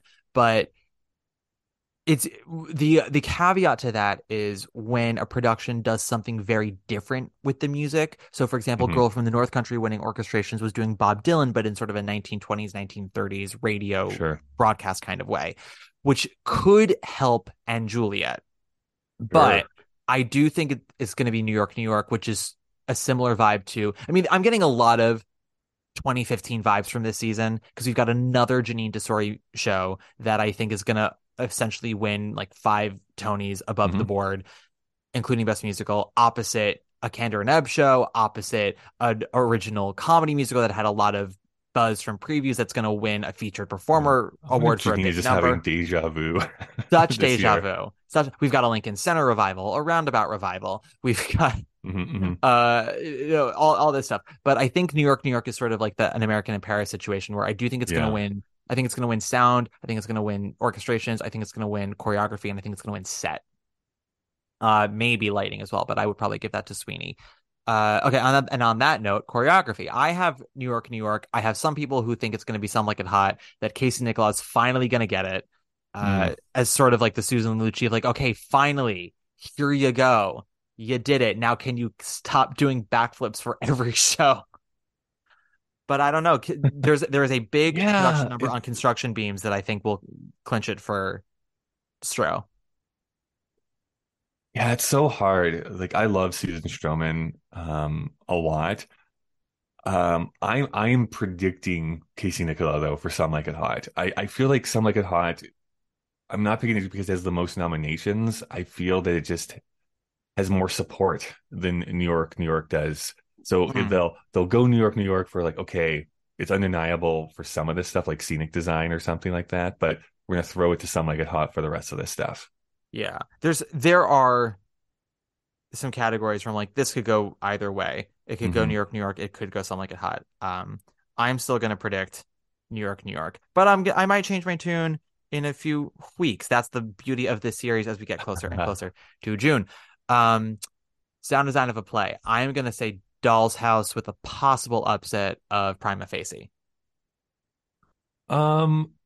Just to be a wild card here, I'll do A Christmas Carol, just for fun.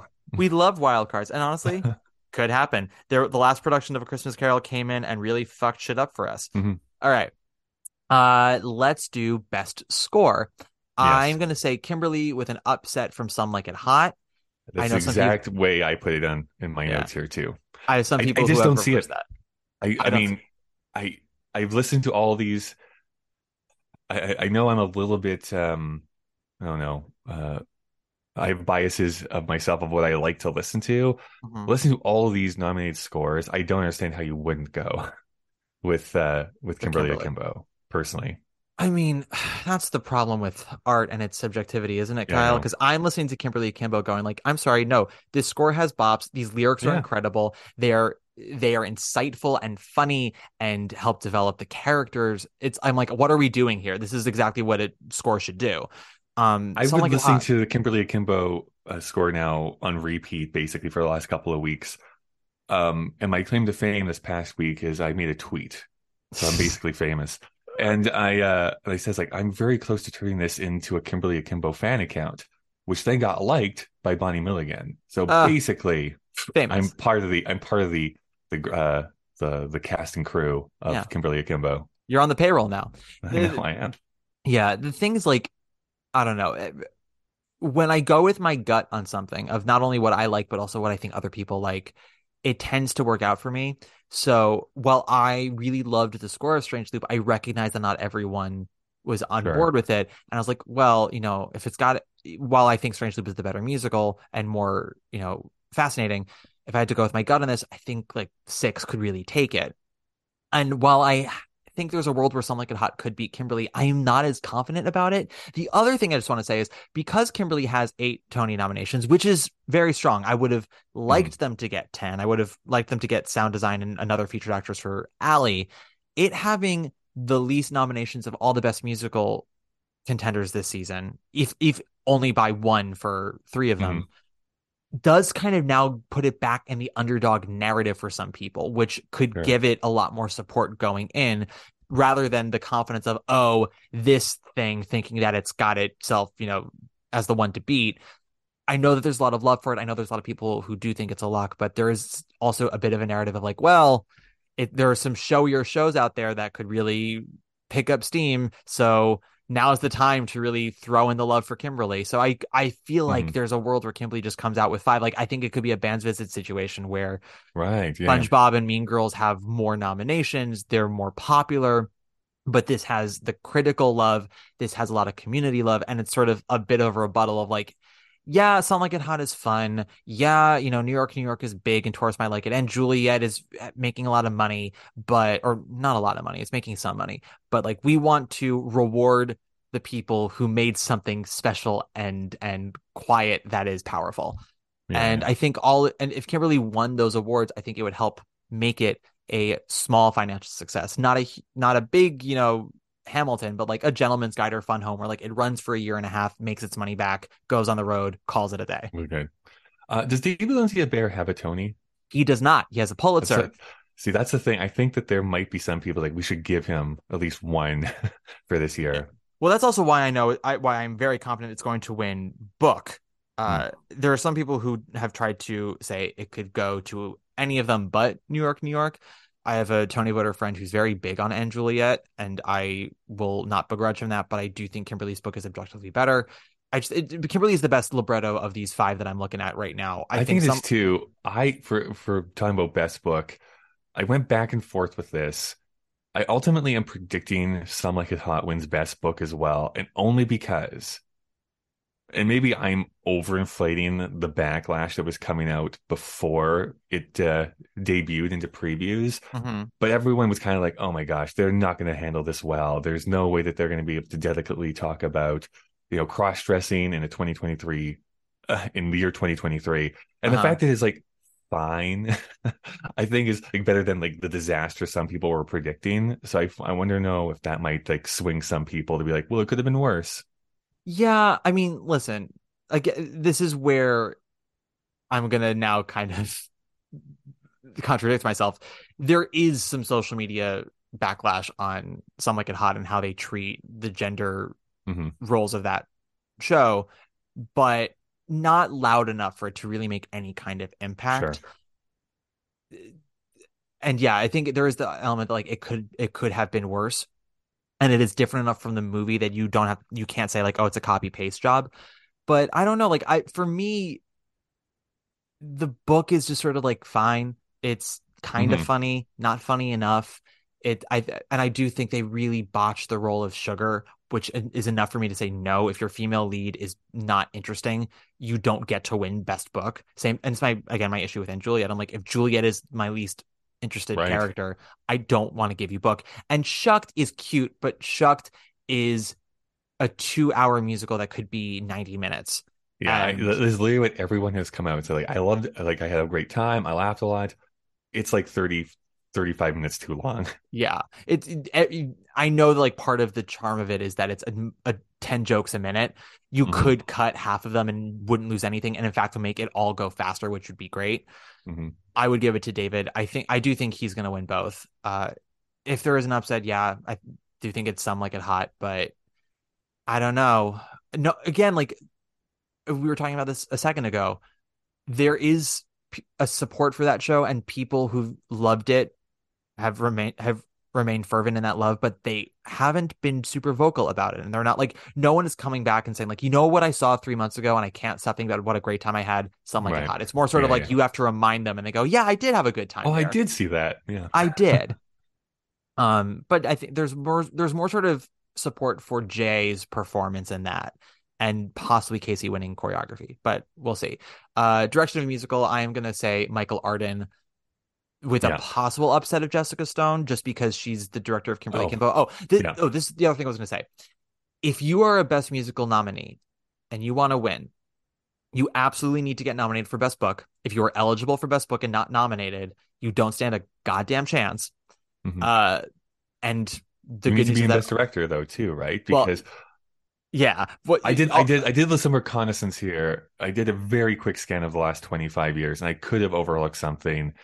But any Best Revival or Best Musical winner was at least nominated in the Best Director category. Yes, this is where I think this all comes in favor of Parade as well as Kimberly. So of our musical nominees, they're all nominated for book, but only Some Like It Hot, Shucked, and Kimberly are nominated for director, which is why I don't think & Juliet or New York, New York will get in. Um, so of those three, I would say Kimberly still has the best shot just because it has a lot of above the board love. Mm-hmm. But this is also where I think Parade is going to win Revival now, as well as I do too. director. Yeah, because the best Revival winner doesn't have to have a directing nomination, but that's usually been the case with like two exceptions. Yeah. And there has never been a Revival of a musical winner that was closed. There was a moment where people thought it was going to be Follies, and it didn't happen. There was a moment where everyone thought it was going to be Falsettos, and it didn't happen. And that is why I don't think Lear will win. It's why I don't think Into the Woods will win. And I don't think Julia or Ryan will win. You know, streaks are made to be broken. I will say this. I'm also predicting Parade to win Best Revival, possibly with the upset of Into the Woods. But that would be, again, breaking Yeah. be like the one exception from the past 76 years. Yeah, it would be the one exception. I mean, there's people were very big on it was Sweeney versus Parade with like a possible upset of Into the Woods. And then when Sweeney didn't get a directing nomination, everyone's like, oh, I think that's the crack in the foundation. Yes. Oh, but Lear got nominated and yada yada. I'm trying to think of the last time a Revival that closed got nominated for Best Director. I'm sure it's happened. I just can't think because I know Lapine didn't get nominated for Falsettos, I'm pretty sure. And I know that What's His Face didn't get nominated for Follies, rightfully so. But I don't because I feel like it did happen at least once. Hold, please. Let's see. No, not Michael Arden for Spring Awakening. Oh, right. Yeah. Yeah. He's been nominated every time he's done a musical. Good on him. What else? Scott Ellis for The Mystery of Edwin Drood. And Marcia Milgram Dodge for Ragtime. So it's happened. It has happened definitely. It is possible to get nominated for director of a revival and not win or have your revival win. Anything else? Oh, I didn't know Christopher Ashley got nominated for Rocky Horror Show. Good for him. That's a good nomination. Tony's, you got that right. At least you got that right. Yeah, you got that one right. Anything else?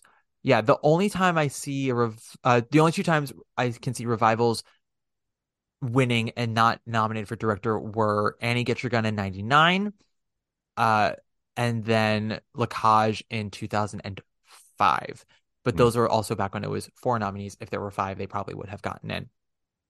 So yeah, I do still think it's Parade's to lose. I think that Into the Woods' nominations is its way of being like, you did great. We recognize you. You take these nominations and run with them to your next project. We see you. We honor you. We're not giving you the award. Yeah. We see you, Joanna, but we're not stealing you, Joanna. Yeah, that's right. Yes. Director of a play, I am going to say that this will be Patrick Marber for Leopoldstadt or Jamie Lloyd for A Doll's House, but I think Doll's House might end up being a little too divisive for voters. And usually it'll go for a revival or the best play winner. It's very rare that it goes to someone who isn't a part of either. And Life of Pi is like very directory, but I think the fact that it's not nominated for play or actor or score shows that there's not as much love for that production as people think. I think we'll get some tech stuff and that'll be it. I'm also going with Patrick Marber for Leopoldstadt. I actually had as like my alternate Sahim Ali for Fathom, which I could see happening. Those two shows seem to be like neck and neck as far as, again, what people are talking about. Yeah, I would be happy with either win. I would also be happy with Jamie Lloyd. I cannot stress enough, Kyle, how much I enjoyed this Doll's House and Why didn't expect marry to. It, Matt? Fine, I will, and then I'll leave it. Yeah. Just like Nora. Ooh, on that note, let's take one more break. Billy, I beg to differ with you. How do you mean? You're the top. Yeah. You're an arrow collar. You're the top. You're a Coolidge dollar. You're the nimble tread of the feet of Torvald, we're back. Excellent. That was Doll's House. This is Doll's House Part 2. We're Laurie Metcalf now. Oh my gosh. If only. If only. So, yes. You want to know, like, I realize that this is such a first world problem. I was meant to be in New York City end of March of 2020. We all know what happened at the end of March in the year 2020. Sure And do. I had tickets that were purchased where I was going to see Laurie Metcalf on stage with Who's Afraid of Virginia Woolf, and I will never see her perform that play, and it makes me very upset. I'm so sorry for your loss. You know, I mean, I was supposed to see it too, and it didn't end up happening. It is quite terrible, but I mean, hopefully one day we'll get it again. I don't know. I'm a little upset I didn't get to see Calista Flockhart do it in California. I mean, she's not right for the role, but I adore no, her. not at all. But Yeah. Sometimes it's fun to just see a good actor in a role they're not right for, try to make it work, you know? you're trying. Yeah. You just like pat their head like you tried. Yeah. And like didn't do a bad job, just not a natural fit. Speaking of which, let's do featured actor in a musical. I am gonna go on a limb here and say that Alex Newell's gonna win. I have Alex Newell too. This is the thing. It's like, are they going to give it based on basically one song? Yes. Like it is the one song independently owned. Is that what the independently song owned? Yeah. That I listened to twice in a row. It's like that feeling like I need to listen to that again. Yeah. And so I'm just curious. I think it but might happen. That's the defining trait usually for a featured performance in a musical is that they have one song that is like their moment. And so like we have like Patty and Matt Doyle in Company. We have Lauren Patton for Jagged Little Pill, James Monroe Iglehart for Aladdin, Brad Oscar for Something Rotten. I'd argue, Sarah Ramirez for Spamalot. I mean, granted, they had a lot of numbers in that show, but like the big one was Find Your Grail. Although I think the moment that they won was for Diva's Lament, unless I'm gay. Beth Level for As We Stumble Along. Like there's the number that is there. I may be the feature performer, but I get a moment to shine. And of all the nominees in this category, Alex has that with independently owned.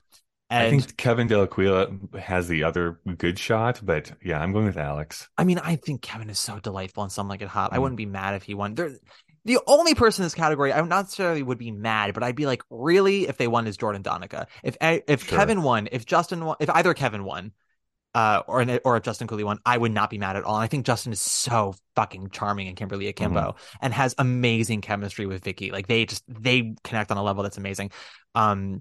But no, I do think this is Alex's to lose. It's a very strong category, but I think Alex is the one that comes out on top. And Alex knows this, which is why Alex asked to be placed in this category as opposed to featured actress, which recognized game.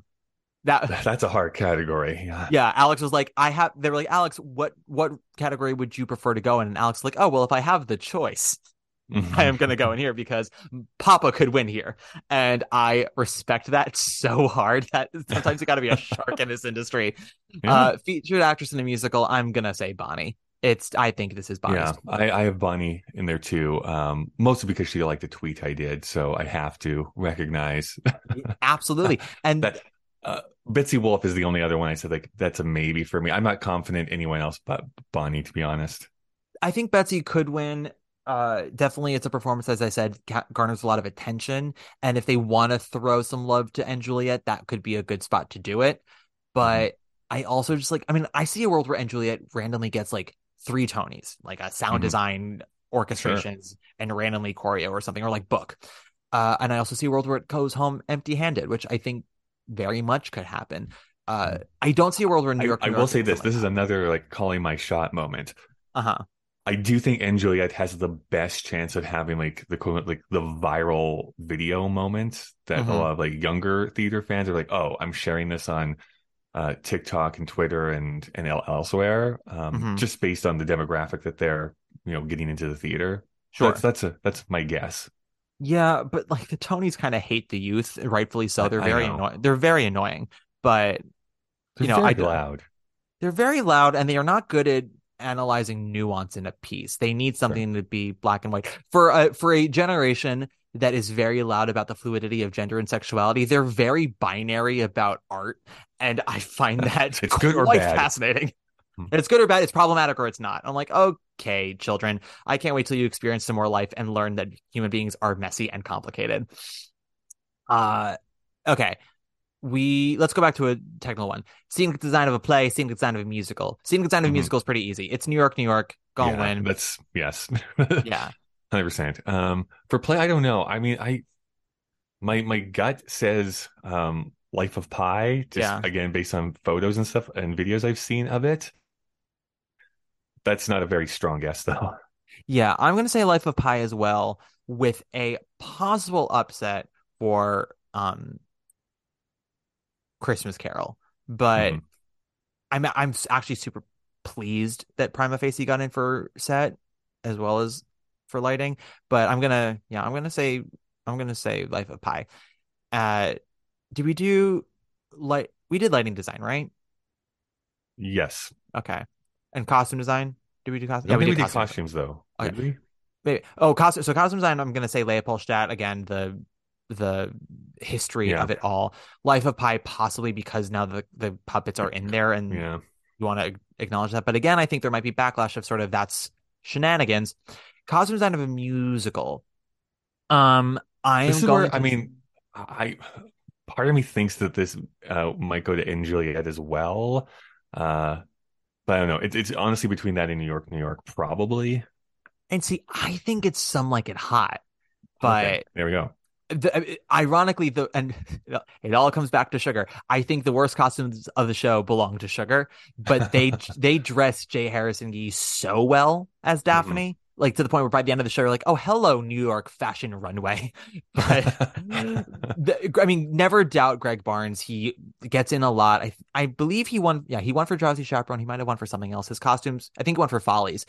Uh, Susan Hilferty does a lovely job for Parade, but those costumes are not flashy. Camelot's costumes are okay. They're a little drab, but that whole production design is drab. K-pop, I'm very fun costume design. Good on Yeah. them. Yeah, I think I would say it's between Some Like It Hot and Juliet. New York, New York has very lovely period appropriate costumes, but nothing that super pops. Okay. Either there are one too many rhinestones in Some Like It Hot for it not to get for it to go unnoticed. But I don't know. You could be right. It could end up going to New York, New York. Like maybe New York, New York just ends up sweeping all three design categories. Who knows? There are not a lot of Stranger things fresh have artists. happened. Yeah, stranger things have happened. Stranger Things, fun TV show. Yeah, so that's all the design, direction, choreo, orchestrations. All right. Ooh, okay. Featured actor in a play, featured actress in a musical. I Yeah. am going to go on a limb here and say that Miriam Silverman will win for Sign in Sydney Brewstein's Window. She and Nikki Crawford are the only performances still running, which is not Hmm. necessarily a given for awarding someone. You can win if your show has closed, but if in order to win for your show being closed, you need a lot of momentum behind you, which is what I think Crystal Lucas Perry could do if she's and her team are smart enough in the upcoming couple of weeks that like we want to give Ain't No Mo something, and Crystal is our best bet for that, and she definitely is a favorite of the community. But I think there's something about Miriam Silverman and Sign in Sydney Brewstein's Window. It's one of those things where like when you see all the nominees, when you go out and you see them, you walk away from Sydney Brewstein's Window going, Miriam Silverman's fucking baller. And it's a role that always gets nominated and has won in the Yeah. past. So it could happen. And then for a featured actor in a play, I'm gonna say Brandon Uranowitz for Leopoldstadt. That is my Yeah. hot take. I think so. I'm trying to see, unless they really want to go like the Hollywood route, which sometimes they want to do, and they give it to Samuel L. Jackson, but and I don't know if Yeah. there's a groundswell behind him. I don't think there is. I don't think there's any groundswell behind that production in general, other than Patti LuPone saying it's gonna win everything, and then it's not now going to. All right. Every one Leading of her predictions has always turned out to be true, don't you? Patti Don't LuPone deny predicted Patty. it again. Leading actress in a musical. An actress. Okay. I honestly think this is Victoria Clark's to lose. Like I just don't see anyone else. I have as like the only one that I could see maybe doing like the upset is Annalie Ashford for Sweeney Todd, but I just again I know there's a lot of people who are like really behind Annalie Ashford, but there's just so many people who seem to be like not as taken with her, Mrs. Lovett. So I don't know. I think it's Victoria Yeah. Clark's to lose. Yeah, same. This is where I'm gonna show off a little bit of my knowing people in the Mhm. community card, guys. All the love I see for Annalie Ashford is purely from a fan base, not from the community. And like, the love of Annalie Ashford in the community is like she is a nice person. Everyone loves her. She is a She is a genuinely kind person, as I understand it. And she is She's not good. talented. She's not bad. She's just nice. She's just nice. No, she's kind. Kind is different than nice, y'all. Yeah. Remember that as you walk on this path of life. And she's also very talented. And I have like given her some shade on this podcast in the past. And it's purely just because I think she is incredibly smart and incredibly talented. Right. So I get disappointed when I see another production with her where I'm like, I've seen you do this before, babe. Come on, let's do something new. And I think that her performance in Sweeney Todd is more successful than I anticipated, but it is still very much a lot of me seeing a lot of the same. And a lot of the people I've spoken to have said similar, that they liked her but didn't love her. And same thing with Josh. They liked him, didn't love him. The 3 performances in this category that I have heard from people in the community of pure love are Vicky, Sarah Bareilles, and Michaela Diamond. I think if anyone could upset Victoria, it's going to be Michaela, and that would have to come from such an overwhelming amount of love for Parade that they give it to her and to Ben. And I would vote for Ben, honestly. But I think... Yeah, talk about nepotism all you want. Again, just by listening to that recording, he does give a great performance. Like, I can't deny that he gives a great performance. Although I'm being a little bit bold in my best lead actor, where I'm predicting J. Harrison Ghee winning, even though that is probably wrong. No, I don't think it's wrong. I mean, first of all, it's among Jay, Josh, and Ben. Yeah. I would not give it to Josh at all. I think Josh is singing that score beautifully. He has a couple of strong moments. He is not scary in the least, and he's not compelling in the least, which is, I think a major failing of that production in general. Between Jay and Ben, I would give it to Ben, and I say that with like all the restraint in the world. The people who have been anti him in the show aren't like, oh, he's bad. They like him. They just go, oh, I see so much Evan Hansen in his performance. And I see what they are talking about. I disagree. He's doing a lot of the nervous energy of Evan Hansen, but it's a very different kind of nervous energy. It's more mature, first of all. He's playing a man, and it's centered and calmer. It's, the stakes are higher for Frank than they were for Evan Hansen. So his nervousness makes sense.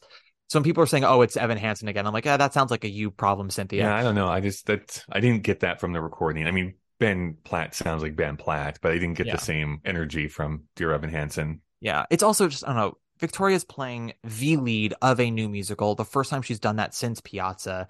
Talk about fucking beloved. She is a major icon in this industry, has been working forever. She needs a second Tony Award in a sense that if anyone needs it, it's her. I look forward to her winning because I want to hear all the homosexuals in the audience freak out. Yeah. I love when that happens. I don't think there's a single woman in leading actress in a musical where if they won, the homosexuals wouldn't freak out. Sure. Mickey Spillane's is going to go insane if any of these women win. So it's the gays win no matter in what. The audience. Yeah. Okay, let's just say everyone who's a gay that's not me will win no matter what. If Victoria wins, I am thrilled. If Michaela wins, I will be disappointed because I just think it should be Victoria. Michaela's the only one I could see beating her, and is the only one I would be not throwing my shoe at if it's not Victoria. But yeah, I'm going to predict Jay as well for leading actor in a musical with a possible Ben upset. We say this like it's what's the astrology or astronomy? Yeah. We say it's like astronomy, like with a Ben uprising. Leading actor in a play. We have a waxing Victoria coming into our lives. Exactly. Leading actor in a play, I'm going to say Sean Hayes. It's just... Do you think it's his? I do think it's his. It's not who I would vote for. It's Who'd not you vote who I for? would vote. I would vote for Corey Hawkins. Oh, and that's I what would you have, said. Yeah. and I would have put Marcel Spears in here, honestly, over Sean or Wendell Pierce. But I have to recognize where the energy is, and it's on Sean. And he is the reason why people are seeing that play at all. It's why that play is on Broadway to begin with. And he has a lot of love. People are really into his performance. I was not one of them, but that's that. I also say leading actress in a play, the easiest prediction in the world. It's Jodie Comer and Prima Facie. There we are. Mm-hmm. What was I going to say? So Corey Hawkins, I am predicting is going to have a stellar year this year. I actually am going to predict he wins the Tony Award, and I think he's going to become a huge deal by the end of this year, being in both a movie I'm very much looking forward to called The Last Voyage of the Demeter, which is a horror film about Dracula. Which I think he's going to pop, but he's also in The Color Purple. So he might even get an Oscar nomination by the end of this year too. So I think we're on the cusp of Corey Hawkins running having a really great year. That is my personal prediction of what's He's going playing to happen. he's playing Harpo in Color Purple, Yes. right? Yeah. Yeah. I don't know. I fucking love Corey. He's so Yes. talented. It's stupid. If he won, listen, talk about the gays going crazy. This gay would go crazy if he won. Right. But I'm still gonna predict Sean just because sometimes they don't get it right. Yeah, they But don't all go your way.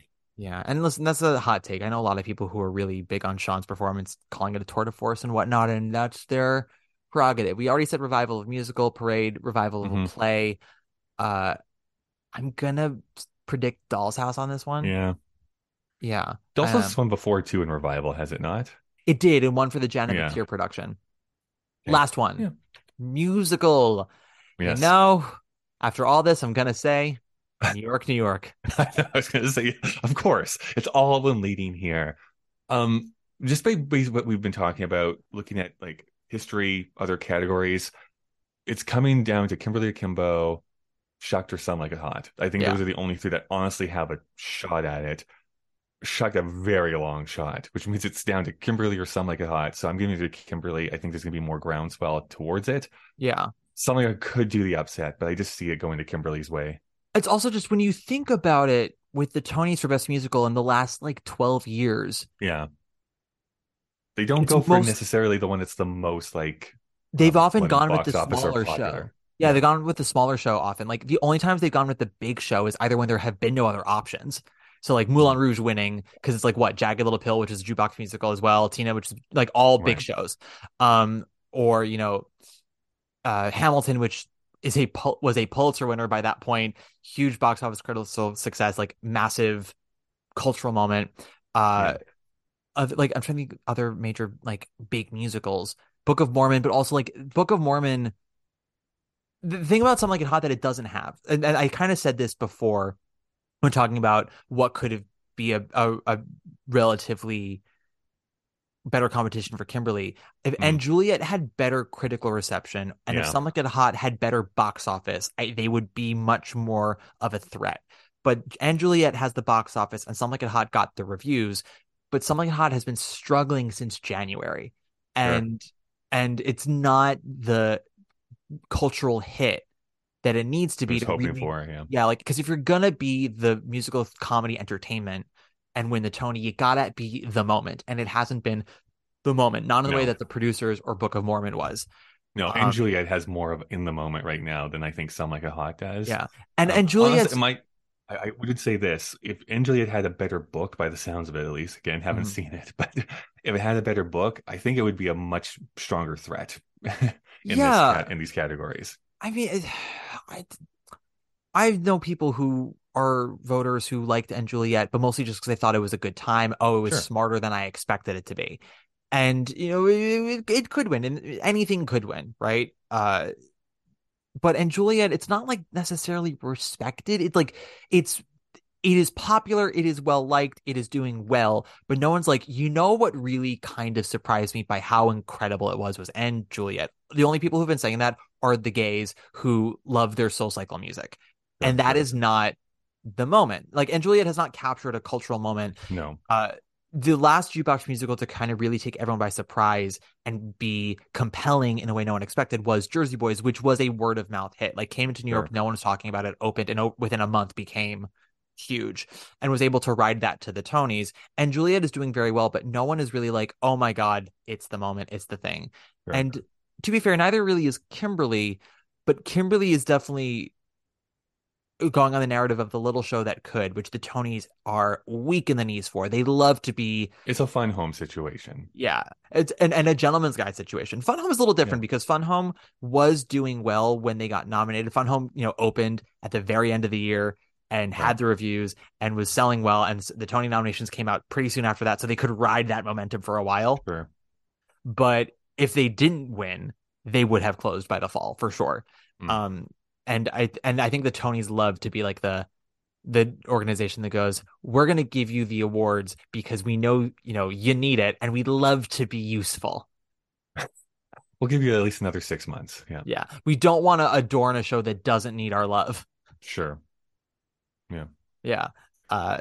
So yeah, Well, that's I look forward to being wrong about everything. absolutely everything. I look forward to between Riverside and Crazy winning, New York winning, Sign and Sidney Brewstein's Window winning, and Camelot winning. I Prove mean, us there is wrong. a bit of perverse glee I have. There is this moment, again, I always use the Oscars as the example. And this is a movie I like, but the year Spotlight won Best Picture, and everyone's like, wait, what? This was not Yeah. even in the conversation to win this. There's a bit of perverse glee if, yes, they have, I don't know, Julie Andrews come out to give Best Musical, and she's like, shocked. I'd be like, wait, what? Yeah.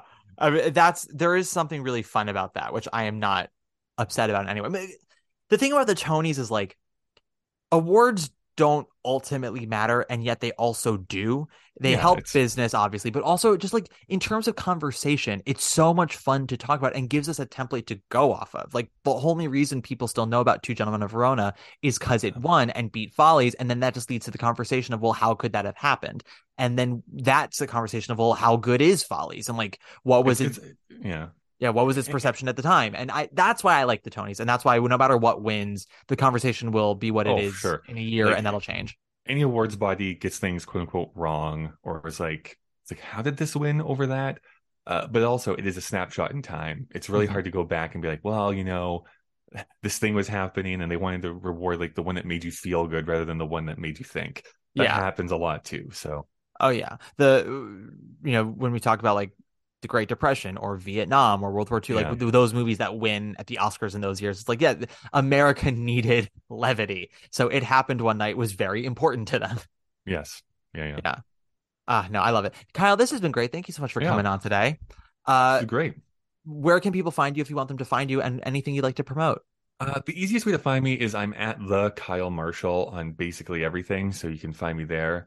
And then if you like musical theater, I do host a show called Putting It Together. We are currently going through, or I should say, it's about the music of Stephen Sondheim. So we're going show by show, song by song. We're currently in Sunday in the Park with George, and your very humble host, Matt Koplik, is on next week's episode. So if you want to listen to that, then you can tune in. We're talking about Everybody Loves Louie. Yep. And if I recall, I don't necessarily spill tea on my personal life, but I do express how that song was the right song for me to analyze because of my personal life. Exactly. Yeah. Oh boy, what a fun time to be alive, Kyle. Yeah, no, that'll be next week because this episode comes out on Thursday. So it'll be in about 6 days when my episode comes out. So look forward to that, ladies and germs. If you want to follow me, I'm on Instagram at Matt Koplik, the usual spelling. If you like the podcast, a nice 5-star rating always helps us out with the algorithm, or a nice little review. We haven't got any since the last episode, but that's okay because we got 2 great reviews in the last episode, and so I was spoiled a bit. But as I said, y'all are really great at writing these reviews and just warming up my depressed heart. And April was a very tough month for me. I mean, 2023 has just been emotionally devastating in general. So doing the podcast has been nice, and reading your reviews has always been a bright spot for me. So if you want to keep me from crying, by all means, write me more 5-star reviews, because Matt doesn't like crying, and he's going to have to pretty soon. I feel like you're guilt tripping your audience into leaving reviews. So yeah, keep me from crying, y'all. And when we come back to the big move and we do Significant Other, I will just be sobbing from start to finish of that episode. Sure. So I will definitely need some reviews to read by then. Kyle, as you know, we close out every episode with a Broadway diva. I'm trying to think who we should close out with today. Have we done Victoria Clark? We've done Victoria Clark twice now. I think what we're going to do, she hasn't been done yet, and she's just nominated for her first Tony. We're going to close out with Miss Michaela Diamond. Ooh, good choice. Yeah, especially since that cast recording is out, we can do some of her Leo in it. Yes, thank you so much, guys. We'll see you next week. Have a great time. Bye.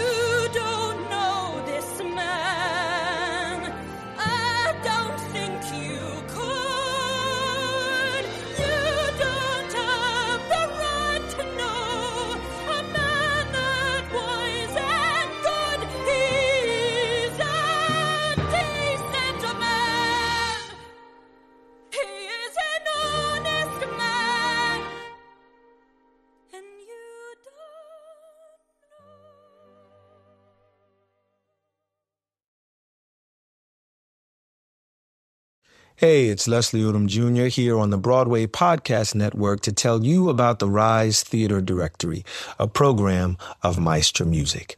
Rise is a national online resource designed to connect and empower backstage and administrative and creative theater professionals from underrepresented backgrounds. If you work or aspire to work in the theater community, this can help you find your next project. And if you hire theater professionals, search the Rise Theater Directory to find your next team. Create your profile now and get more information by visiting risetheater.org. That's theater with an RERISETHEATRE.org, because only together we rise.